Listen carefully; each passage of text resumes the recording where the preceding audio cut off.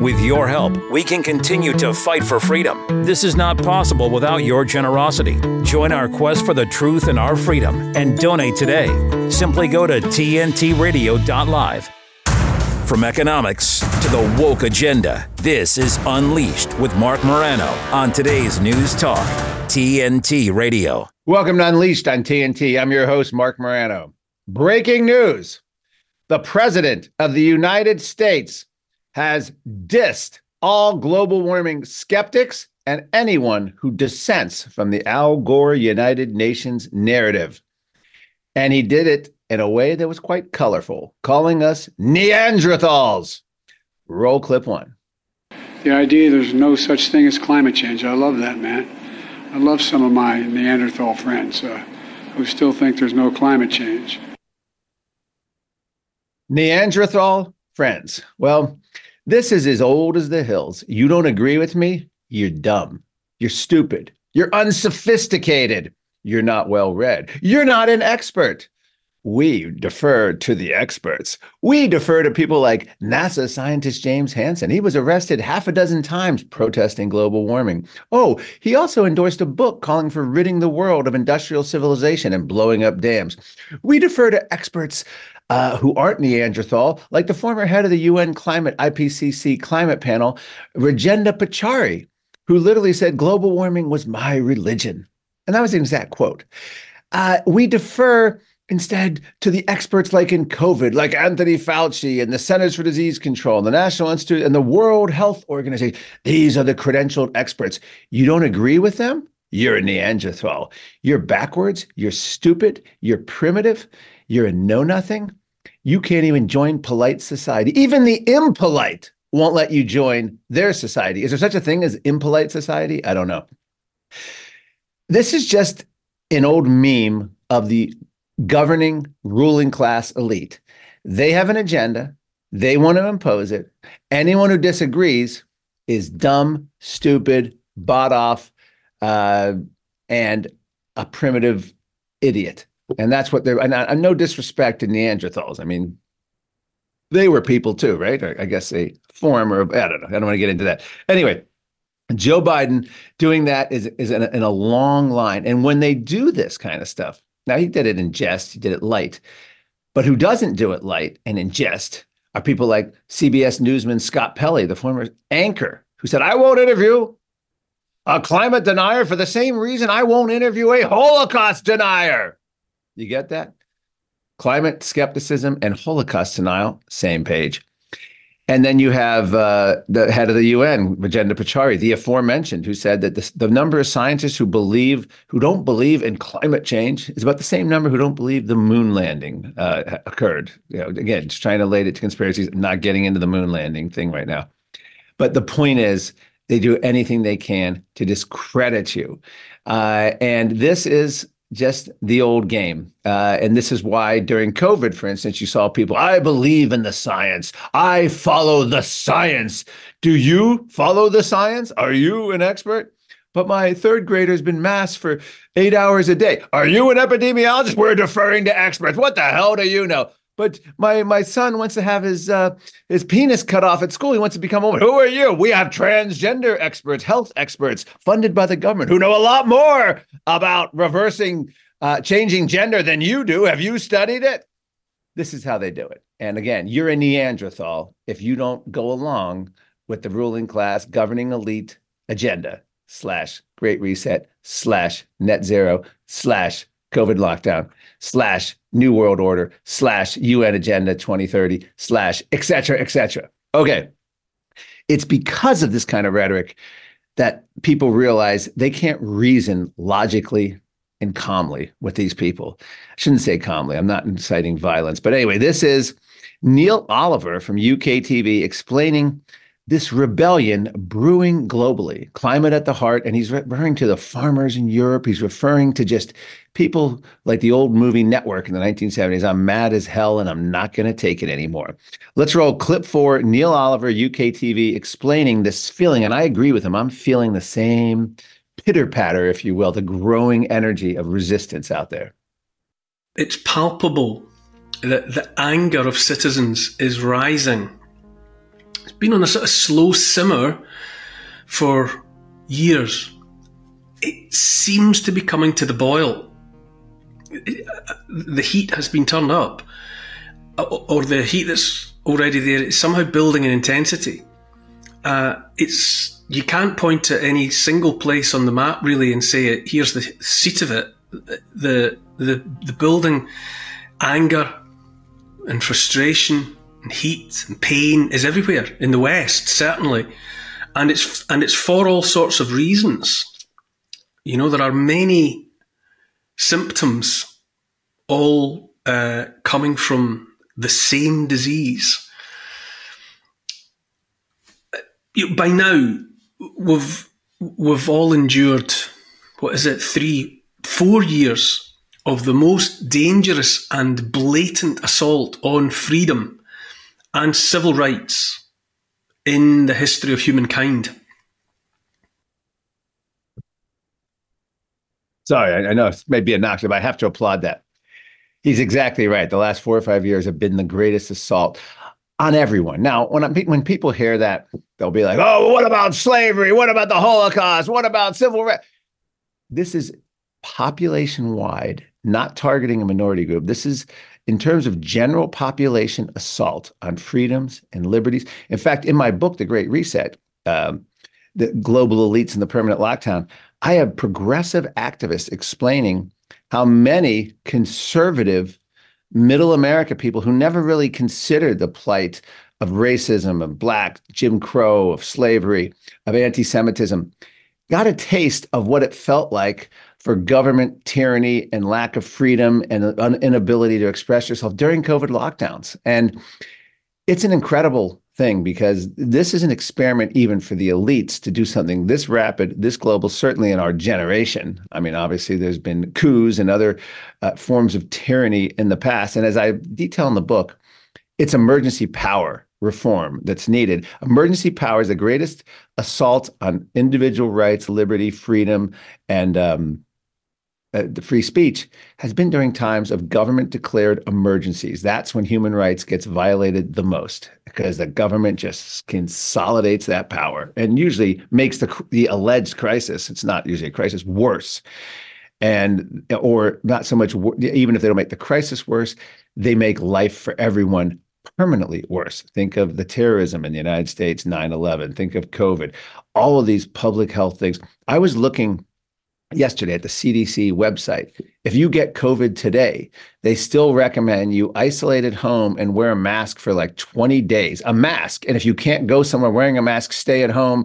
And this is symptomless people, by the way, we're not talking, and they want you to do regular testing. I mean, they're living in an alternative universe. Okay. Absolutely insane. But this is the rebellion. And this is, Neil Oliver is also referring to the farmers in Europe. And they are our greatest rebellion. I say, let's hitch our ride to the nearest tractor. And that's got to come to the United States. I hope to be part of it. There's been some discussions about getting tractors to Washington, D.C. from middle America. And let's hope that we come to that. As John Kerry has said, the agricultural sector can no longer avoid net zero. They're going to be front and center in our efforts to curb and fight climate change, which means they're coming for U.S. agriculture like they came for Europe, like they came for Sri Lanka, like they came for Netherlands, like they're doing in Canada, like they're doing in Australia. So this is an interesting clip. This is in Europe. And let me just see if this is, it's a member of parliament calling out, it's in England. And it's a UK member of parliament going after Richie Rich, who has a great retort to her. But she's basically saying, she's in fascist territory here, saying, how can you listen to these people? How can you respect anyone who basically dissents? Again, these are the Neanderthals she's referring to. So let's hear this clip. This is clip 5. This last weekend, the Prime Minister posed for photographs with a group that shares extremist conspiracy theories on climate change and campaigns against net zero. Does the Prime Minister share their views? That's no way to talk about the Welsh farming community, Mr. Speaker. That was a great retort by Richie Rich to the UK member of parliament. But the idea is you're a conspiracy theorist, you're a Neanderthal. If you disagree that the Earth faces a climate emergency and we need to have medical journals urging the World Health Organization to roll climate into public health response, that we need restrictions on travel, that we need to collapse modern agriculture, that we need limits to our freedom of movement and 15-minute cities and bans on meat and bans on gas-powered cars and bans on making grilled cheese sandwiches. And yeah, that's a thing. I'll talk about that. And of course, continued collapse of energy. This is the world we live in. And, this is why you just got to stand up and tell them to go to, where. Okay. This next one, this is fascinating. Vanessa Carey. She's the daughter of former U.S. climate envoy John Kerry, replaced by John Podesta. John Kerry is now kind of bizarre. He left this prominent, I guess you'd call it a plum position. He had a multi-million-dollar annual budget, flew around the world, just meeting with leaders, talking utter drivel every day. Well, your emissions and the net zero goals are by 2040, by 2050. We need to the automotive sector. We got to do this to farm. I mean, literally a level of Dante's hell. I mean, Dante's Inferno, just to even listen to John Kerry and his whole negotiating strategy. It's just all gobbledygook. Like, oh, yeah, and if this country pledges that. Yeah, this is the same John Kerry, by the way, who the Associated Press said he and his Chinese counterpart are literally saving the world for future generations. I mean, this is the world we live in. Our mainstream media, funded by environmental activists and billionaire foundations that have their climate desk, bought and paid for climate reporting, praises John Kerry for saving future generations. It's just bizarre. But anyway, his daughter, Vanessa Kerry, gets a plum position at the World Health Organization, the climate health envoy. And she is now talking like her father. And it's just as inane, just as unscientific, just as stupid, just as Neanderthal. So I don't want to be accused of trying to intimidate and silence people. But here we are. This is clip 6. I'm going to do this in a couple parts because it's really good stuff. Vanessa Kerry, now a WHO World Health Organization climate envoy of some sorts, a climate official. This is her at the Dubai, December 2023 climate summit, which I attended, talking about the climate crisis is a health crisis and it's killing us. So if you're not afraid by climate, if you don't care about polar bears or Florida underwater, maybe you'll care about saving grandma. Clip 6. The climate crisis is a health crisis and it's killing us. The events of this year, which is set to be the hottest on record, have brought this painful truth into sharp focus. Wildfires in the US, Canada, and Europe, record-breaking temperatures around the world. Each climate-driven event has left devastation, death, and a long tail of health complications in its wake. And so the time for challenging our leaders, the time for challenging the status quo, the time for bold and decisive action by every single one of us in this room is now. Already, up to 3.3 billion people in our world are highly vulnerable to the effects of climate change. The World Health Organization estimates that 1 in 4 of the world's deaths are from preventable environmental causes, and climate change is further exacerbating these risks. There are 7 billion people in the world. Do you know that 7 billion people are vulnerable to death at some point? We're all going to die. And according to studies, according to the World Health Organization, climate change is going to happen, and it could be linked to people's death. Imagine you go to the finest schools, you have the most amount of money, the greatest education, and you think this is a convincing art. This is called echo chamber bullshit is what this is. She's only speaking to other sort of Ivy League pseudo-intellectuals, academia, the corporate media, her pals, government bureaucrats, the people on the agenda. No one in America, no one in Europe is going to listen to this and be like, oh, well, I didn't think of that. Ooh, so the World Health Organization thinks climate could be a factor in a risk for people. Ooh, we better give up our freedoms now. Where is that 15-minute city? I want to be limited to 15 minutes. I don't want to go any further because I want to save the planet. I want to save humanity. I want to save grandma. She actually talks like this. Okay. And she also, first of all, she's ignoring 99% drop in climate-related deaths over the last 100 years. And you can look at the data, you can look at the charts.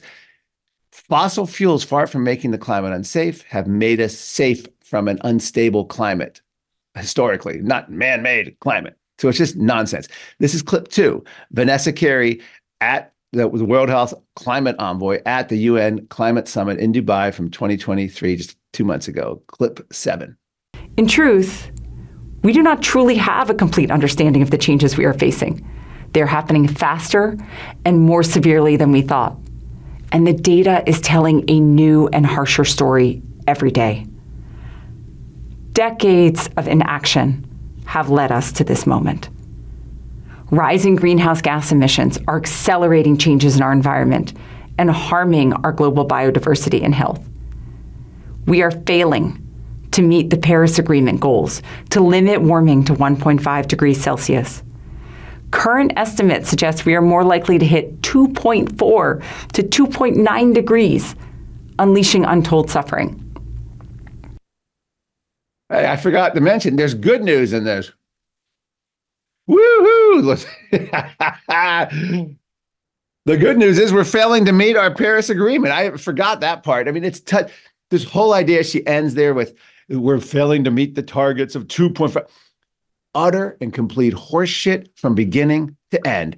The ClimateGate emails released in late 2009 into 2010 showed top UN scientists like Phil Jones openly saying, these are political targets. There's no basis in science. He actually said the 2 degree, 1.5 pulled from thin air. This is the top UN scientists admitting this in private. They're not saying this publicly.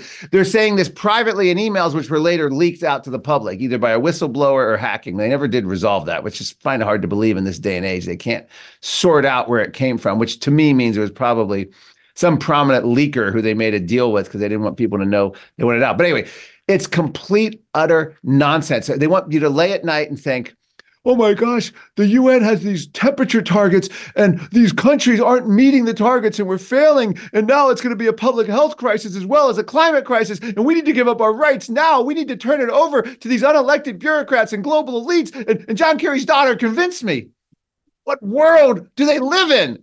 I can't even believe they produce videos like this. This is self-parodying. Okay, clip 3, Vanessa Carey wraps up her argument. This is her, the case for the climate emergency as a public health threat. Clip 8.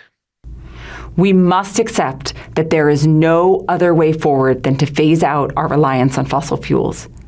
Simply mitigation and reduction of greenhouse gas emissions is no longer a choice. You got that? No longer a choice. We must accept that. That's where you get the banality of the bureaucratic terror element. This pretty face comes on, tells you all this bullshit stats, and then she ends and says, you don't have a choice. In other words, I'm not actually here to convince you. This answers my earlier question. She's not here to convince us. The banality of evil is a phrase I was trying to think of. But Vanessa Carey's not here to convince us. She's here to just check off a list of bullshit to tell you, hey, you know, you don't have a choice anyway. These are all reasons, and I know they're all, total cockamamie and nonsensical, and you can debunk each one, and they're absolute crap, and it's based on the United Nations and World Health Organization, and it's all just literal bollocks from beginning to end. But it doesn't really matter because you don't have a choice. And you know why you don't have a choice? Because we have the power. I've got the power. They've got the power. They've got the public health bureaucracy. They got the United Nations. They have the World Economic Forum. They have the billionaires on board. They have the corporations on board. They have the corporate media on board. They have academia on board. Are you getting the picture that the world is stacked against you and this agenda is going to be imposed upon you?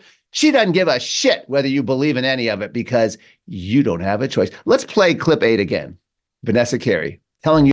We must accept that there is no other way forward than to phase out our reliance on fossil fuels. Simply mitigation and reduction of greenhouse gas emissions is no longer a choice. So we have to phase out fossil fuels, or it's no longer a choice. We've got to do this. You don't have a choice. So forget that 100 years ago, 80% of our energy was run on fossil fuels. Forget that the same number today just doesn't matter. We don't have a choice. And that's the key. They don't want you to have a choice. Okay. Whew. All right. This is good. This is Lara Logan, former 60 Minutes correspondent, left 60 Minutes because she wasn't woke enough and was essentially red-pilled. This is her testifying about the similarities between apartheid South Africa and the limits on the Black population, the limits on the freedom, and the similarities of today. This is clip 2, Lara Logan. It's just very powerful testimony about freedom. Companies like Facebook, Instagram, and Google, as you have heard many times today, have been allowed to amass monopoly power. And as a result, they not only reach billions of people across the world every second of the day, they have absolute control over what we see and what we hear. Imagine those tools in the hands of Lenin, Stalin, Mao, Hitler. When I became a journalist more than 35 years ago, we were under emergency restrictions in apartheid South Africa, and I was 17 years old. Public safety and security were the weapons of state censors. Ours was the truth. We had no Bill of Rights, no Constitution, no First Amendment, no Declaration of Independence. And journalists would have to hide their footage from the security police, sometimes sewing the tapes into their mattresses at home so they could not be seized and used to identify and target the protesters that we'd filmed. The light of freedom that set fire to our hearts in South Africa was lit thousands of miles away. It was lit right here where we sit today in the United States of America. When the Founding Fathers put freedom of speech first, it was not by chance, it was by design. Wow. Very powerful testimony. And a radically different message from Vanessa Carey. And she's talking about the importance of free speech, the importance of how the powerful and elite want to crush your freedom, your spirit, your ability to dissent. Bravo to Lara Logan. Okay, well, Malcolm Roberts, the senator, we're going to get him on this show hopefully soon on my Unleashed show. He's one of the best senators in all the world. He's a senator in Australia. And he's talking about the Queensland Supreme Court has declared the COVID vaccine mandates and the police and paramedics were unlawful. And this is important because we're finding out just about everything they did violated country constitutions, civil liberties, laws, regulations, all standards and norms of the past. They didn't give a flying boop. They just wanted to do it. This is Malcolm Roberts explaining this small victory in Australia, clip 3. Great news, breaking news. The Queensland Supreme Court has just ruled that the vaccine mandates, the so-called injection mandates that held back the police or forced them to get injected, the police and the paramedics, are not legal and have no further effect. So more news is to come. And by the way, you know why no one cares in the power structure in Australia? Because you don't have a choice. And they already got away with it. They did it. And one thing we can be certain of is no one's going to be punished for this. No one's going to, I mean, so many of these rules, were just outrageous. The rent controls in the United States, the mask mandate from the CDC. We later had one federal judge to say there's no authority for them to impose a mask mandate on airplanes, trains, and buses, and they were gone mid-flight, just like that. Gone. They were announced that they're no longer legal. They were gone, and no airline would dare reimpose them. People were flinging out. My CFAC president, Craig Rucker, the conservative think tank I work for, literally flew off his mask, took pictures, people celebrating midair on a flight when the pilot announced it, cheering. But it was illegal. We had to suffer almost 2 years with that horse shit. So this is where the elites don't really care about that game of, well, we don't care if it's legal. You don't have a choice. Just remember that with Vanessa Carey. They set up a completely insane narrative that's completely without foundation, doesn't follow any real science of any kind. And then they just come up with their solution and they don't really care whether they convince you because in the end, you don't have a choice. Okay. Well, I don't know. I'm trying to give more hope here. And I think there's hopeful. The thing to do now, of course, is never again. People were hoodwinked, duped, At the time, many people were, I'll say.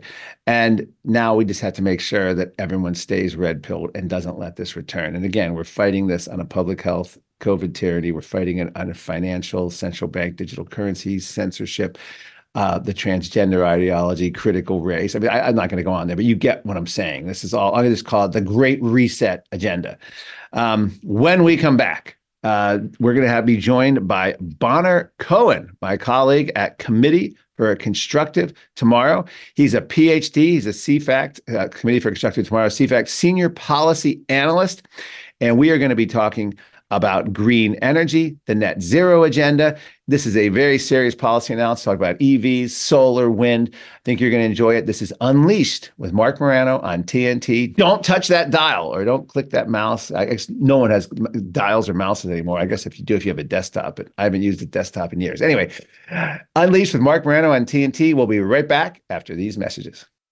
TNT's David Curtin. Free speech is not something that everybody has enjoyed through all of history, and it's not something that people enjoy all around the world. If you suffer under the Chinese Communist Party or severe Islamic regimes, you don't have freedom of speech. But in the West, it's generally assumed that it is a condition of living and we take it for granted. But we shouldn't do. And it hasn't come from nowhere, and it has been hard fought for. David Curtin on today's News Talk, TNT. I said, could she die? And the doctor said she could. It was so scary. When I started clawing at my neck and trying to breathe, and I thought, what are we going to do if I die here? How's everyone going to go on? When someone's gravely sick or injured in the bush, they rely on the Royal Flying Doctor Service. But now the Flying Doctor needs your help to fund vital medical equipment and supplies. Please search Flying Doctor online to give a regular gift of just $10. You can help equip the Flying Doctor's teams to respond to any emergency anywhere. Search Flying Doctor online. Become a part of the Royal Flying Doctor Service and help save lives in the bush. TNTRadio.live. Online streaming. Be a part of the conversation. I stream it all at work, and I stream it to my phone and listen to it wherever I go. TNT. Welcome back to Unleashed with Marc Morano on TNT. All right, we're joined now by my colleague, Committee for a Constructive Tomorrow, or CFACT, Bonner Cohen, Ph.D. He's a senior policy analyst for CFACT. He concentrates on energy, natural resources, international relations. Welcome to the program today, Bonner. Well, thank you very much, Marc, for having me. I'm delighted to be here. Well, thank you. All right, well, tell us a little bit about your background. How did you become one of the premier analysts and debunkers of today's climate change and energy agenda against net zero? Did you just wake up one day and said, hey, I want to fight this insane agenda? Or was it a slow evolution? Were you one time it was a slow evolution, environmentalist? Kind of a winding staircase. I have a PhD in international relations from the University of Munich. And I got that toward the tail end of the Cold War. And during the Cold War, I became eminently familiar with the various arguments made by the left, including the far left, hiding their real agenda and promoting, at the time, the victory of communism over capitalism. Well, with the end of the Cold War, communism more or less went away. But the left did not. It simply changed the direction in which it was going and quickly found out that the way to power is not by the proletariat rising up and overthrowing the bourgeoisie and establishing a dictatorship of the proletariat, but rather to infiltrate and transform institutions in such a way that more power could be put into the hands of a self-anointed elite. This new elite was not the red elite of days of yore, but a green elite. one which actually owes more to eugenics than actual Marxism. But there are similarities in the tactics which they use. And I started noticing that in many of the arguments put forward by the environmental movement, that truth meant nothing to these people whatsoever, that the agenda was the key thing and everything was to be subordinated to the agenda. Over time, the environmental movement found out that the keys to the kingdom of power, and for that matter also the keys to the kingdom of power and money, lay in climate change, originally known as global warming, as you will remember. In the name of combating climate change, you can impose just about every regulation you can possibly imagine, every mandate. You can indoctrinate people from kindergarten right up through graduate school. You can do this through social media, and you can say everything you are doing in the name of combating what has now come to be called a climate crisis. The word crisis is important here because the idea is to scare us to death and to scare us into doing things that are manifestly contrary to our interests, all in the name of saving the planet. So once I saw the fraud being perpetrated here, I said, aha, this is something I'm really fascinated in. I also have a background in geology, which gave me a good understanding of the geological history of the Earth, which by itself, by the way, goes a long way to shooting down some of the notions of we're experiencing unprecedented climate change and unprecedented warming. Because over 4.5 billion years, we've gone through a lot of things on planet Earth. So that's a brief summary of how I got from there to here. Well, let me ask you, in your younger days, were you ever were you ever drawn in by sort of the Greenpeace environmental activism? Did you ever have a conversion where you originally thought? No, I never really had a Saul of Tarsus to St. Paul moment, because the thing that struck me when I started considering the environmental movement is, wait a minute, I've seen this before. I've seen it in a somewhat different guise.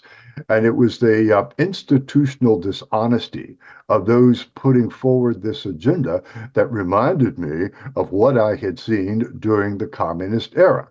They're telling different lies now. They're going about this in a different manner. However, their ultimate goal, which is power over us, stayed exactly the same. What is really unique about today's green elite is they are, in fact, just that. They're elite. These are people with fabulous sums of money behind them, and people who have absolutely no interest whatsoever in the consequences of imposing their policy on the rest of the people who live on the earth. Indeed, as you and I both know, those policies will actually perpetuate poverty, not just energy poverty, but that's an important aspect, obviously, but poverty at all. And so this is the thing that really occurred to me. These people want to micromanage every aspect of our lives. And in order to do that, they need a narrative. And the narrative they have come up with, and sadly a very effective narrative from their standpoint, has been the climate change agenda. Now, go back, the collapse of the Soviet Union. The Berlin Wall was 89, collapse of the Soviet Union, I think, was 91. You referenced this in your opening statement, that there was this sort of transfer of these energy. You had a lot of Soviet defenders, communist defenders. That energy did seem to go in the environmental movement. In fact, former Soviet Premier Gorbachev even started his own environmental group. How significant was that moment? Because it seemed as though environmentalism had always been scattered. You go back to this, you had the 60s, you had Paul Ehrlich, overpopulation bomb. In the 70s, there was even fair global cooling. You had resource scarcity. In the 80s, you had acid rain and Amazon rainforest. And in the 90s, even the species extinction. But they were never all in. It really wasn't until the collapse of the Soviet Union that they sort of said, let's forget all the other environmental issues and go all in just on climate change. Almost, I think Steve Malloy, adjunct science, put it best. It's almost like they were playing poker and they put all their chips just on climate change, or they made all the other environmental issues subservient and included in climate change. Why do you think that happened? And just flesh that out a little bit, because this is a global force. This isn't just, like, oh, this is some environmental groups are fundraising. This is a powerful movement that was literally very powerful of the Soviet. As I pointed out, extremely well financed. I think what happened here with the collapse of the Soviet Union, the collapse of the Warsaw Pact, and the collapse of the division of the world into East and West, the left needed a place to go. And these people are ultimately extremely interested, indeed obsessed with obtaining power. The question is, how do you get power? And what the left did is it more or less walked away from traditional Marxist views of things, although they did retain some Marxist elements of what they're doing.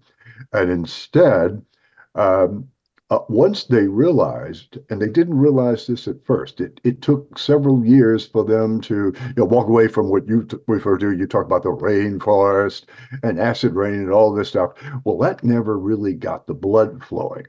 But think of the narrative. We human beings are destroying the planet. And how are we destroying the planet? We are destroying the planet through our use of fossil fuels and the way in which we conduct agriculture. And it dawned on some people, if we can get control of energy, we get control of the people who use energy. Let's not forget that many of these people didn't necessarily come to this by way of any loyalty to the Soviet Union or any loyalty to Marx and Lenin and Trotsky or any of those people, but rather a lot of these people came to this more or less following Paul Ehrlich's model of there are just too many people on the planet. The link between eugenics, an ideology that rose in the 19th century, and modern day environmentalism is something people really need to understand if they want to know what's going on and why it's going on.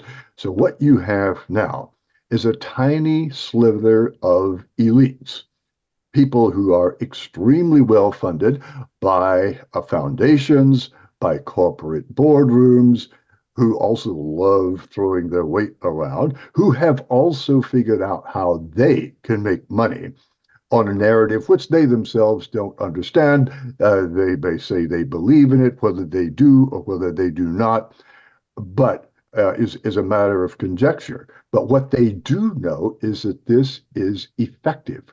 Look at what they have been able to accomplish. All of it, by the way, I think extremely negative and extremely harmful. But again, they don't care about that. And well, yeah, go ahead. Go ahead. Well, the no, important thing is they recognize this is the ticket to ride. This will take us where we want to go. And this is why today you have corporate boardrooms in the United States. You have the World Economic Forum in Davos. You have governments around the world, at least a good part of the world, imposing mandates on how we get our energy, how we conduct our farming, all in the name of protecting us against a phenomenon, a man-made global warming, which upon closer evaluation really doesn't exist. The climate changes. Well, the climate's always changed. It's changed many, many times over 4.5 billion years. And guess what? It's going to change again.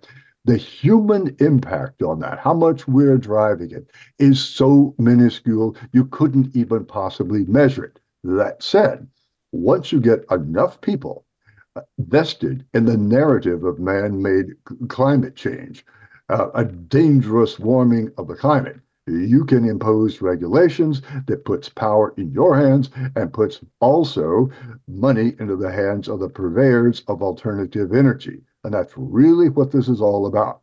It's not about saving the planet, and it's really not about the climate. The climate is a pretext. It's a means to an end. A means to an end to put an enormous amount of power into the hands of scarcely few people.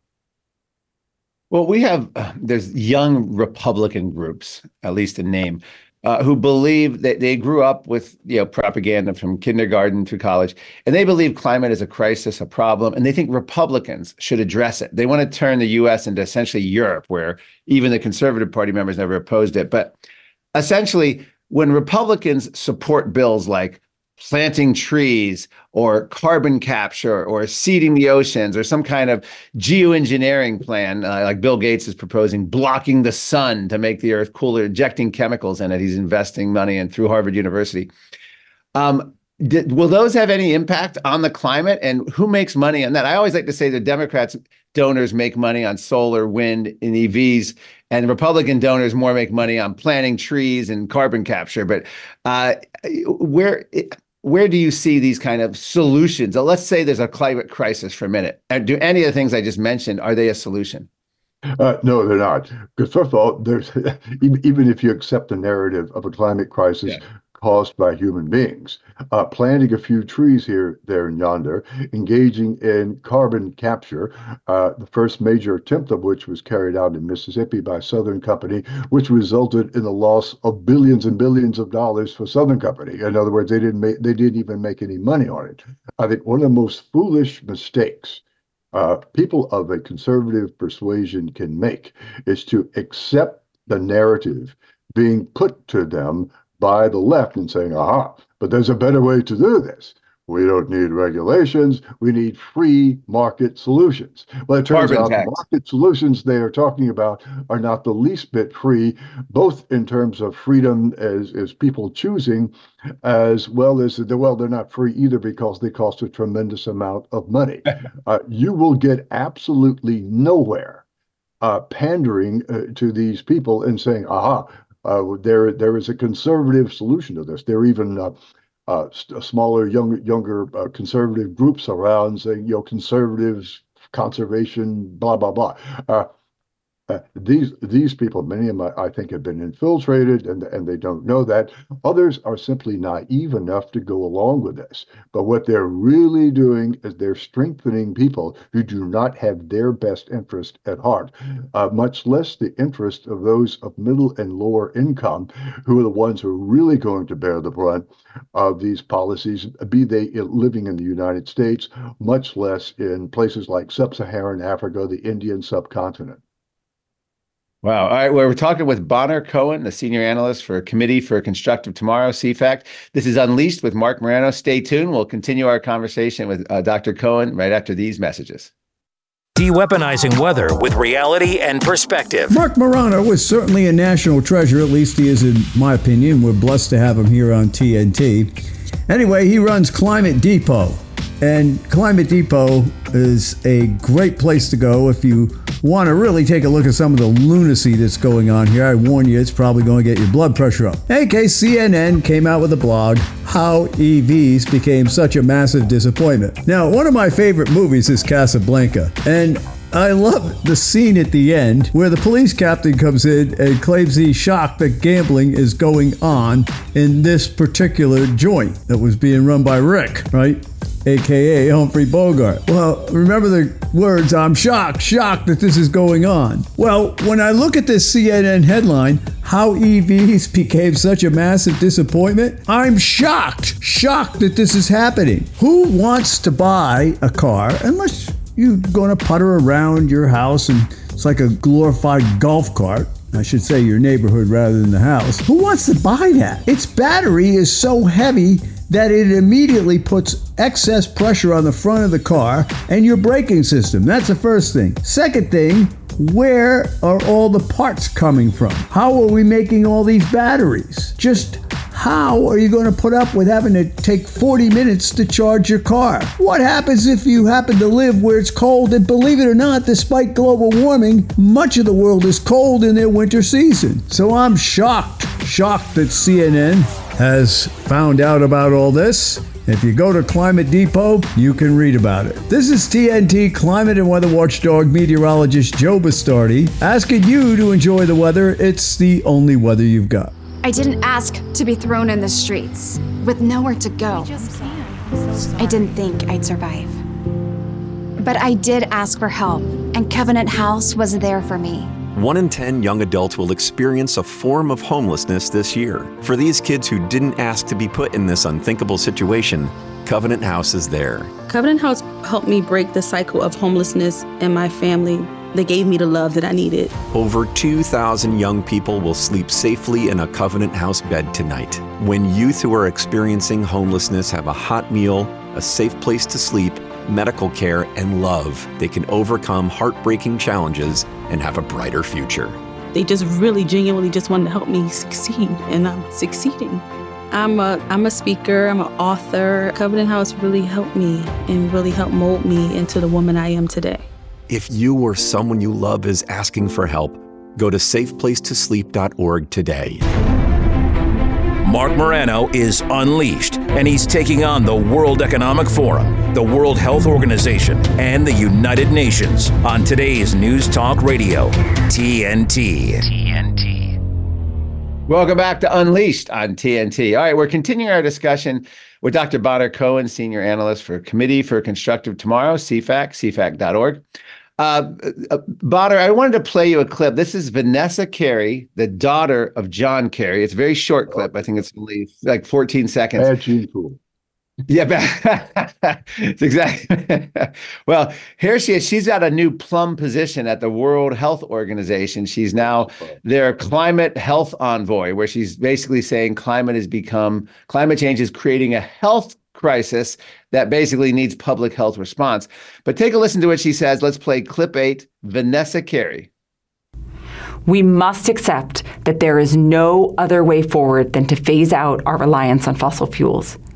Simply mitigation and reduction of greenhouse gas emissions is no longer a choice.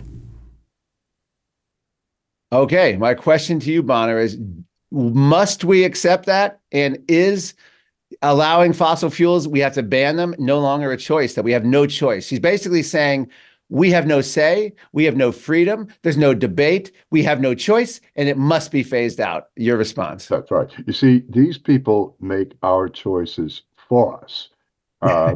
Vanessa Carey has just said, based on probably something her father, who knows nothing about the subject whatsoever, passed on to her, that it is time to quit this nonsense about just reducing greenhouse gases.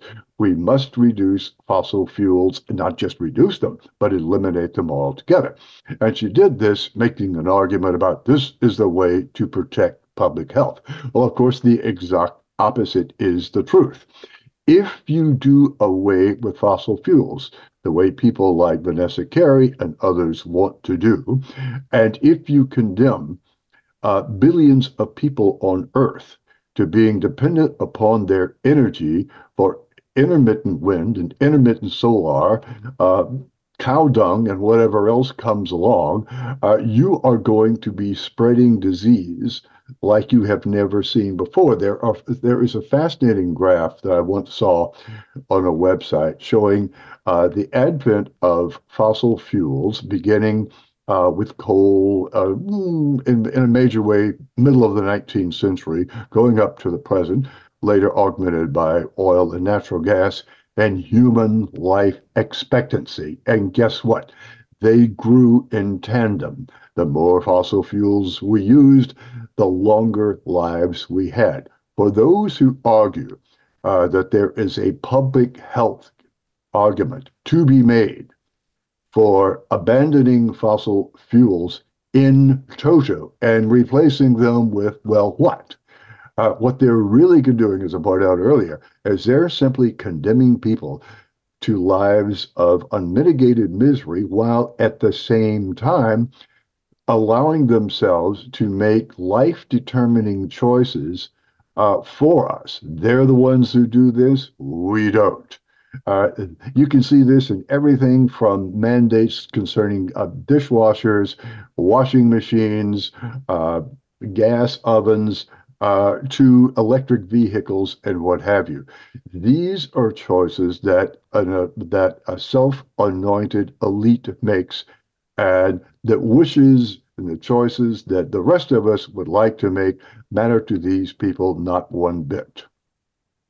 Wow. And so what do you make of that whole argument? And she tries to make it that essentially they want to roll climate change into the public health sphere. You have 200 medical journals. They went 200 medical journals led by the British Medical Journal and right before Dubai UN summit said that climate should be considered a public health emergency.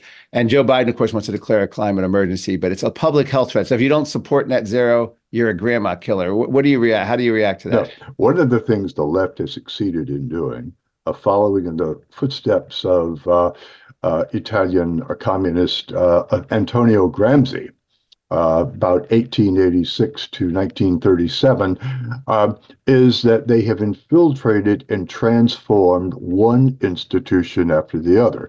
And among the institutions they have very successfully infiltrated and transformed are medical journals.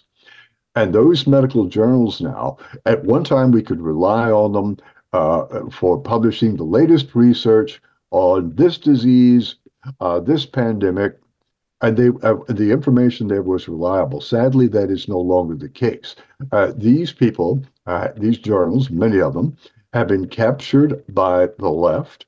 And if you think that what you read there, and in many cases, is accurate, founded on sound science, particularly with respect to climate change, you are fooling yourself because the people who make decisions as to what goes into those medical journals, as well as other scientific journals, are not driven by an allegiance to sound science, peer-reviewed science, but rather are driven by ideological concerns.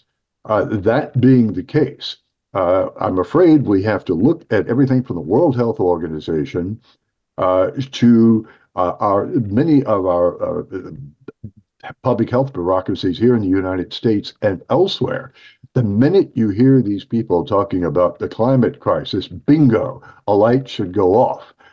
They're saying that for purely ideological reasons. In most cases, they have absolutely no idea what they're talking about because they have no background in what drives the Earth's planet and has been driving it in varying degrees for the last 4.5 billion years.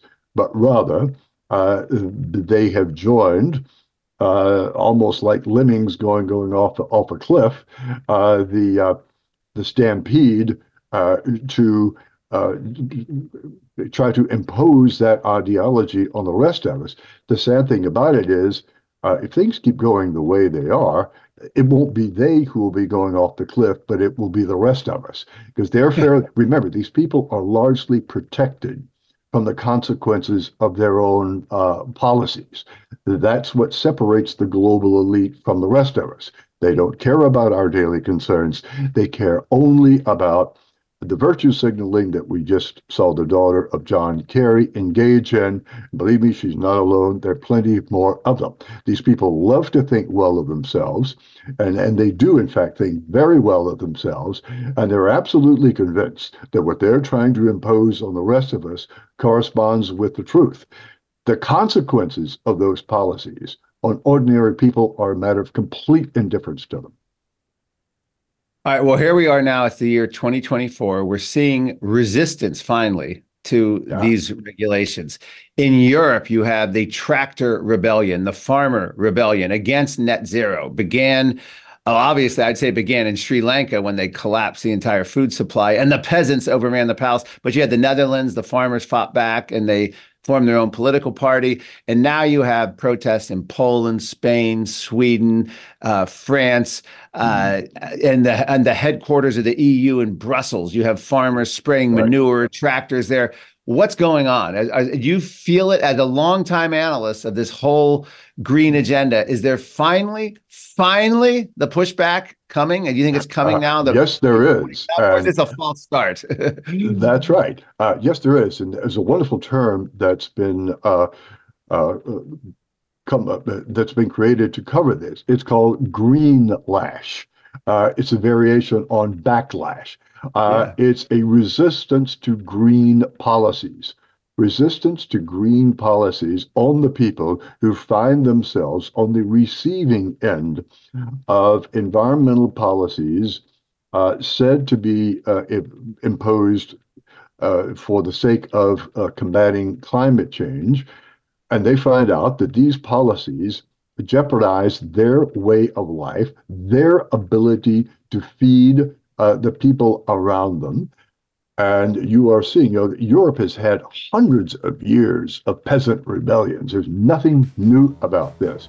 But who would have thought that in the 21st century, long after feudalism has disappeared, we are now seeing a kind of peasant rebellion, a 21st century version of that. They're not rising up against feudal powers, but they are rising up against their own governments. And by the way, many of those governments are beginning to back down. Yeah, the EU, specifically on agriculture. All right, well, thank you so much. We're out of time. Bonner Cohen, Senior Analyst for CFACT, Committee for Constructive Tomorrow Unleashed with Marc Morano. See you next time. Thank you.